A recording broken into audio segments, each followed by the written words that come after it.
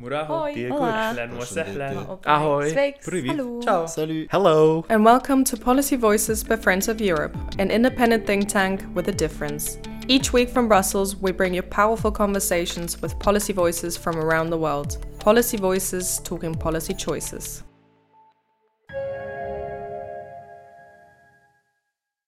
Maybe there is life, but it never evolved or never lived the oceans in other worlds. We suspect this might be the case, that there are life forms in other places, that life is a natural thing that can happen when you have the ingredients, but how this life evolves into complex beings like ourselves or dinosaurs, that might be a bit more tricky.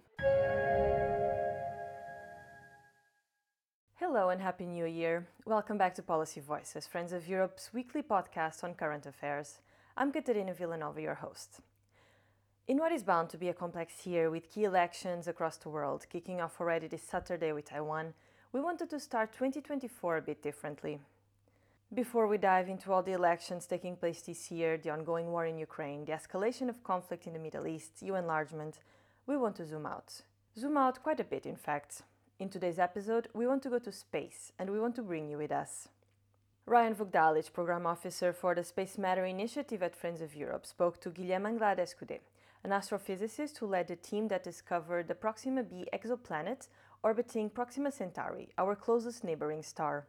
This discovery landed Guilhem in Time magazine's list of 100 most influential people in the world. He was named one of the 10 most prominent scientists worldwide by Science magazine, and Guilhem is also a European young leader. In their conversation, Ryan and Guilhem walk us through the significance of the discovery of Proxima b, and they also tackle one of the greatest questions all of us has asked at some point. Are we alone in the universe? So stay on that side to hear Guilhem's thoughts on one of the greatest questions facing humanity.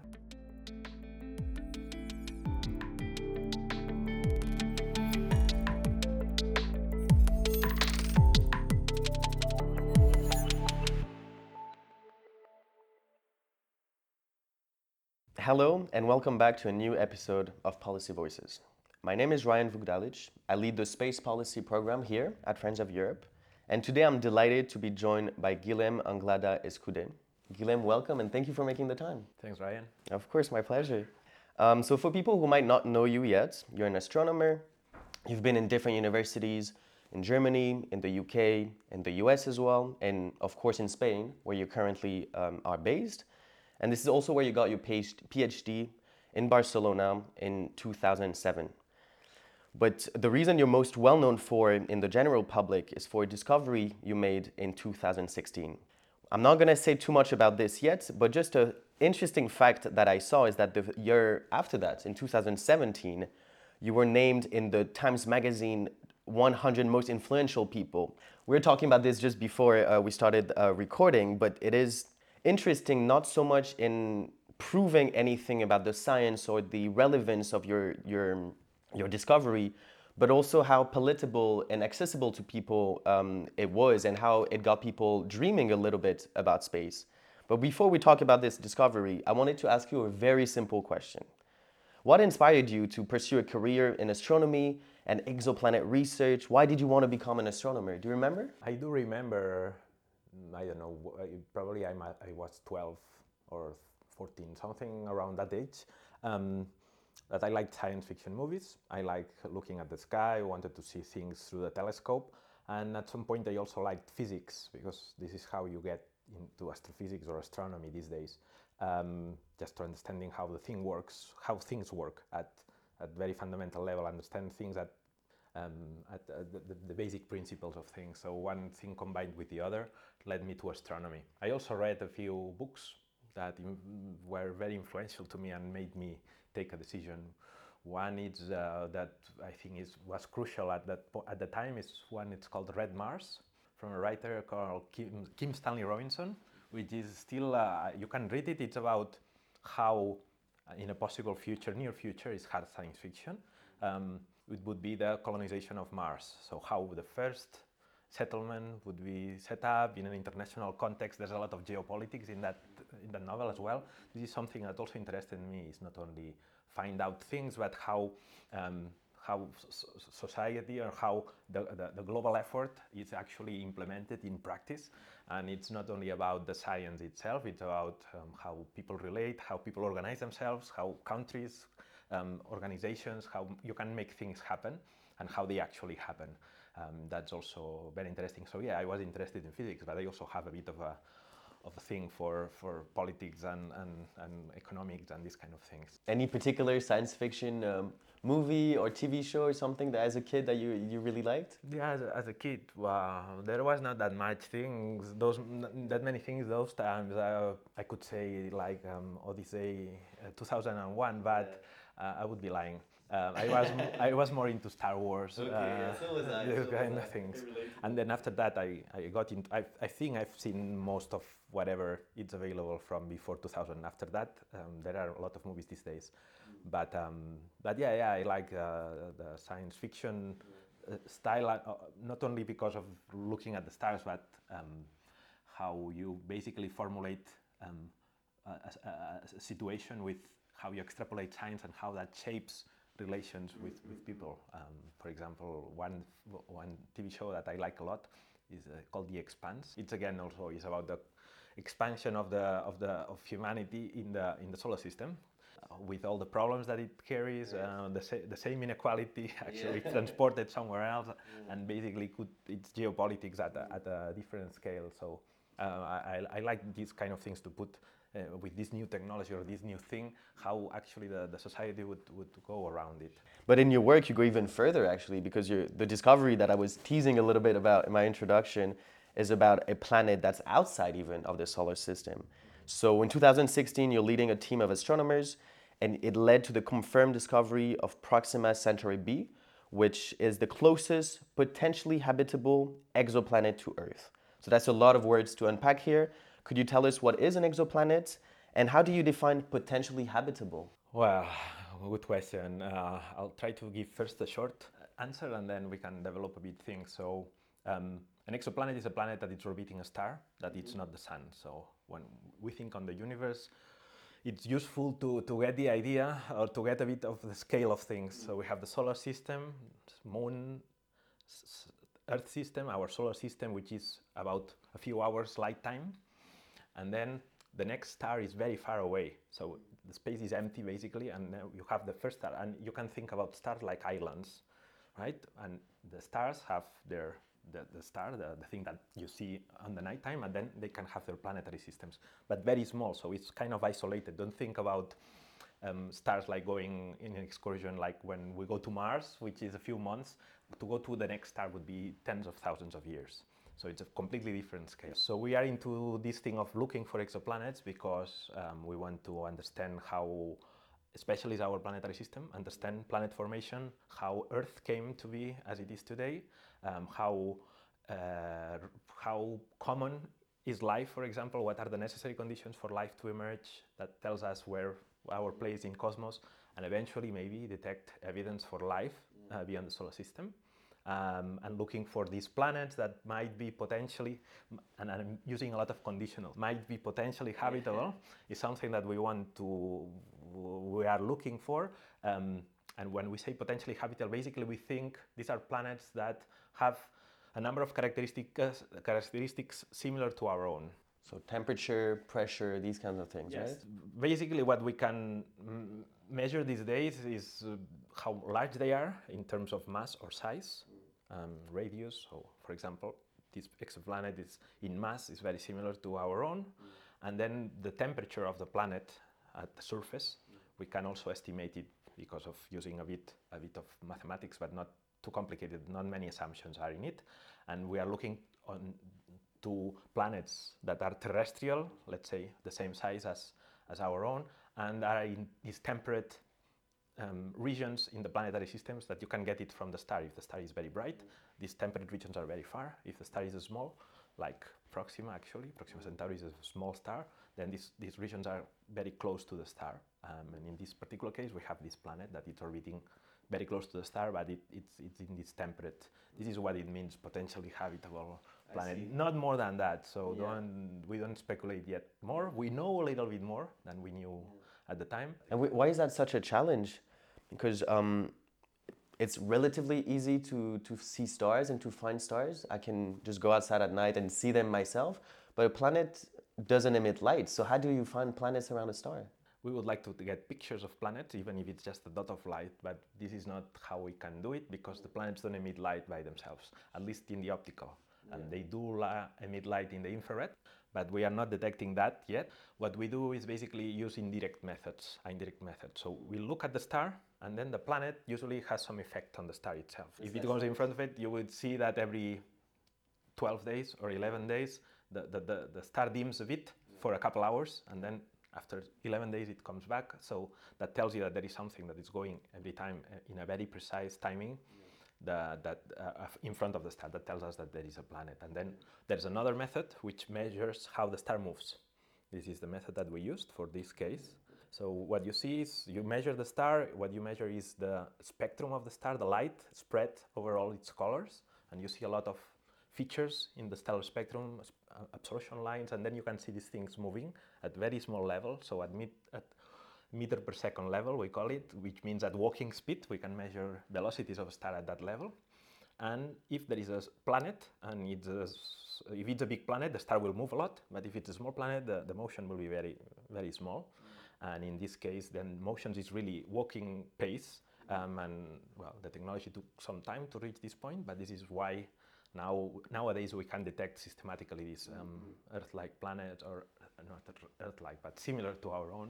But that is so incredible, right? Because, I mean, as you said, it's those stars, it's the closest, but it's so far away, and we're observing it from the Earth. And the level of detail of the machinery you need to use. I was reading for your PhD that you were, I mean, I can't understand any of it, of course. I'm not a scientist, but the level, I know at some point they mentioned a coin of €2 put on the moon that you'd be looking at from the Earth. This is a kind of angular size we're talking about, right? For the level of precision you need. Yes, so that's a technique that we would like to use at some point. That's called astrometry, to measure this motion of stars.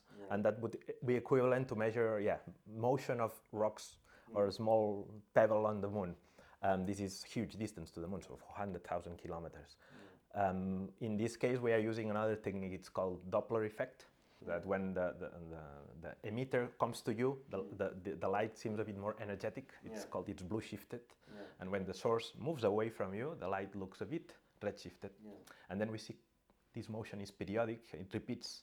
It tells you how long it takes the planet to go around the star. This is what we call the orbital period. What would be 1 year in that planet? For example, in Proxima V, the planet goes around the star every 11 days. So it's a very short year. And then how large is this motion tells you how massive, let's say, is the planet.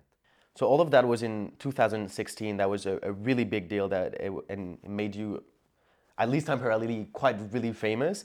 But now if we zoom back to 2023, are there any recent developments in the field of exoplanet research? Have we changed our understanding of the universe? Is there anything that you have in mind that's happened recently? So from the exoplanet research, so what we have been doing, not myself only, but other people also. I have to remark that I didn't discover the planet myself. No, of course. It was a team. It was a whole team effort. It was a team effort. I was a coordinator, or the leader, if you want to say it. But it was not just me. I would say probably around 200 people were involved at different levels, technical level. So after that, and because the techniques are already in place, we have discovered quite many more of these kind of planets. So we know about 50 of these kind of objects. So for Proxima, we cannot measure its size because it doesn't go in front of the star. It has to be, the orbit has to be aligned to our line of sight, and it doesn't happen in Proxima. But there are other similar planetary systems farther out, where we can both measure the mass of the planets with the technique I described, and also the size, because they go in front of the star. So, for example, we know that these planets are most likely rocky in composition, probably also contain quite a large amount of water, because the way they formed, the theories and the densities we measure from these planets are consistent with rock combined with water, large amounts of it. So instead of Earth, maybe this planet is more similar to, in our solar system, a moon of Saturn that's called Titan. that it has a lot of hydrocarbons and has a lot of very thick layer of ice. It's like the crust of the planet is made of ice, and you can have like 200 kilometers deep ocean, or in that case is ice. But so these kind of planets, we know this not from Proxima itself, but it's basically looking at different instances of similar planetary systems, and we are learning this. Since then also on Proxima, there is evidence for at least 2 more planets. One smaller than that, size of Mars, closer in orbit, and maybe one a bit more similar to Neptune, let's say, in an orbit with a few years period. So it's a full planetary system.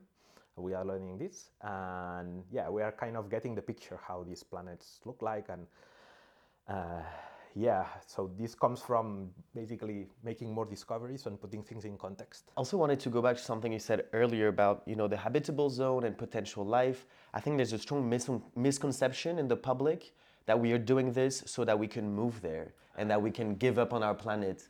Is that the case? No. No, forget about it. This has nothing to do with it, because there's no way. At least, so we can barely go to the moon, which is next door. It's one second, Yeah. 1 second like this, and we're talking something that it's 4 years in light time. That's a completely different scale, and we don't even know how life would be on one of these planets, if there is life at all. Would be something very different, probably very toxic and aggressive to us. Yeah. So we don't want to go there. But it's more about understanding ourselves better. Is that true? Yeah, I mean, there's also the fundamental question of if we are alone. What do you think, actually? I would say the conservative approach to these days is that we are probably not the only life form in the universe. However, Earth, we know the solar system has been a very stable and quiet place for a very long time. The sun is a relatively quiet star. We have a moon, which is not very common, this very large moon, and that stabilizes the rotation of the planet and causes the planet to be dynamic, to have plate tectonics, to have a lot of volcanism. That the seas as well. The seas, there's a lot of motion. It's just the right kind of planet to have a dynamic environment that it's not too violent and it's not too quiet, so things can happen. So all these things might be very rare. So maybe there is life, but it never evolved or never lived the oceans in other worlds. We suspect this might be the case, that there are life forms in other places, that life is a natural thing that can happen when you have the ingredients, but how this life evolves into complex beings like ourselves or dinosaurs, that might be a bit more tricky. Because you say, so in the universe, can I push you a little bit and ask, in our galaxy, in the Milky Way, would there be life? We would think so. The galaxy has about 200 billion stars, and now we know that it's almost 1-to-1, that each star has 1 or more planets that are in these temperate regions, maybe not all stars, but 80% or 50%, doesn't matter. If 200 billion, we are talking about 100 billion of chances, and the elements that life needs are very common. So water is everywhere. This is hydrogen and oxygen. Carbon dioxide, we see it in everywhere as well, in other kinds of planets that are easier to characterize, because this is what we are. The frontier now is towards not only detecting the planets, but understanding them. And I would say these days, the frontier is in this sense, is what's happening now, is to start to understand and characterize atmospheres of these planets. I can tell you how we do that. I also wanted to ask you, because I've met a few scientists who work on different aspects of astronomy, and I'm always curious, would you like to go to space if you could? Is that something you would dream about? I used to. You used to? Not anymore? No, yeah, but I don't know if it's because of the age, but I would like to be a pleasant experience. I would be ready to go to space, yes, to the orbit and spend maybe a few weeks or something like this, not very long time, and go to live in another planet. That would be Mars, for example, that people are discussing. I may want to go, but not be the first one, pioneer, when the thing is more or less established, safe, and yeah, I can go there and cooperate. And if I don't go alone, I would be happy, for example, to go with a lot of team of people, or with a group or being the pioneers, but not by myself, let's say. I would think that it would be important to have a good company. Social connections as well. Maybe as a last point, so I've printed a few pictures of the Euclid mission that came out just a couple days ago. I'm sorry, the resolution is terrible, even though those supposed to be really high resolution. So I know it's not your field, it's not your expertise, so I wouldn't ask you about the specifics of the mission, but maybe circling back to my first question, and you watching Star Wars and other movies and dreaming about the stars, what does that make you think about when you see this? Yeah, I see different things that I used to see, because it's like the eye of the expert, right? So we see galaxies, spirals, beautiful pictures taken in different colors, and the composition is good. I also know that even these nebulas that are shown here, if you were there, you would not see anything. Yeah. This nebula is very tenuous. This one is not visible light, right? No, it's visible light, but it's very enhanced and very long exposures. But I see other things in these pictures apart from the stars that is kind of the most obvious thing. And this is, for example, what the Euclid mission is about. It's not looking at these stars. This is noise for them, the team. It's a cosmology mission. But if you look carefully, apart from the stars, you will see that there are these small blobs that look like fuzzy things. These are the galaxies. There are some of them that you can see it clearly. It's a galaxy spiral. Yes, but actually, all these very small galaxies is what the Euclid mission is about. And it's fascinating when you stare long enough. The more you stare on a field, and this has been done with Hubble and other instruments, the more of these galaxies you see towards the beginning of time, right? The farthest we can see something called the cosmic background radiation, and we don't know what happened between that time where the universe was hot and was cooling down and when the first galaxies formed. And Euclid is looking at those times. So it's exposing, it's looking at this very deep back in time with the James Webb Space Telescope as well. And yeah, actually the science, the most interesting thing I see here, there are these nebula, but I look at these background objects that are these tiny fuzzy things and say, oh, this is a galaxy. Look, there's a spiral here. There's a binary galaxy. There are something called gravitational lenses. If you pay enough attention, you will see like double images of some galaxies because there's another galaxy in front making a lens. This is where the science and actually I see another layer of beauty in the pictures. That's fantastic. And for people listening to us, you can find those pictures on the ESA website or even on Instagram. They all publish them on Instagram, and they're so beautiful. Really, I would encourage everybody to take a look and I think get a better sense of why you can get so excited about space and the beauty of all these objects and shiny stars and planets and galaxies.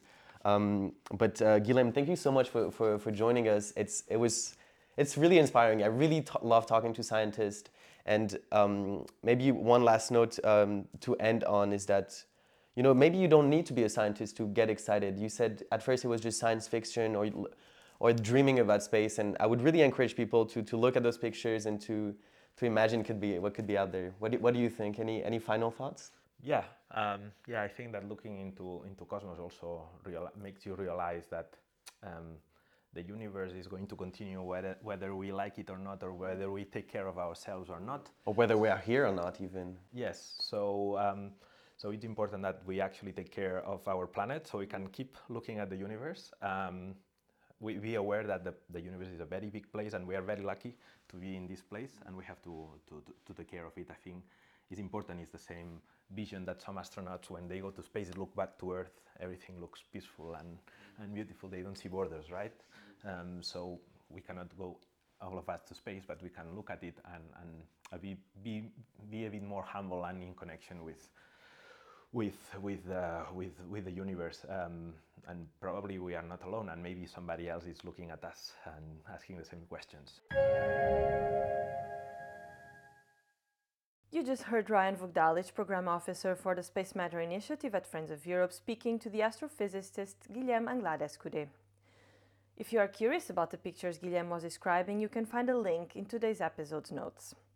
As always, we would love to hear what you thought of today's episode. You can find Friends of Europe on all social media channels and leave us a comment. I'm Catarina Villanova and I will be with you again next week. Until then, have a great weekend.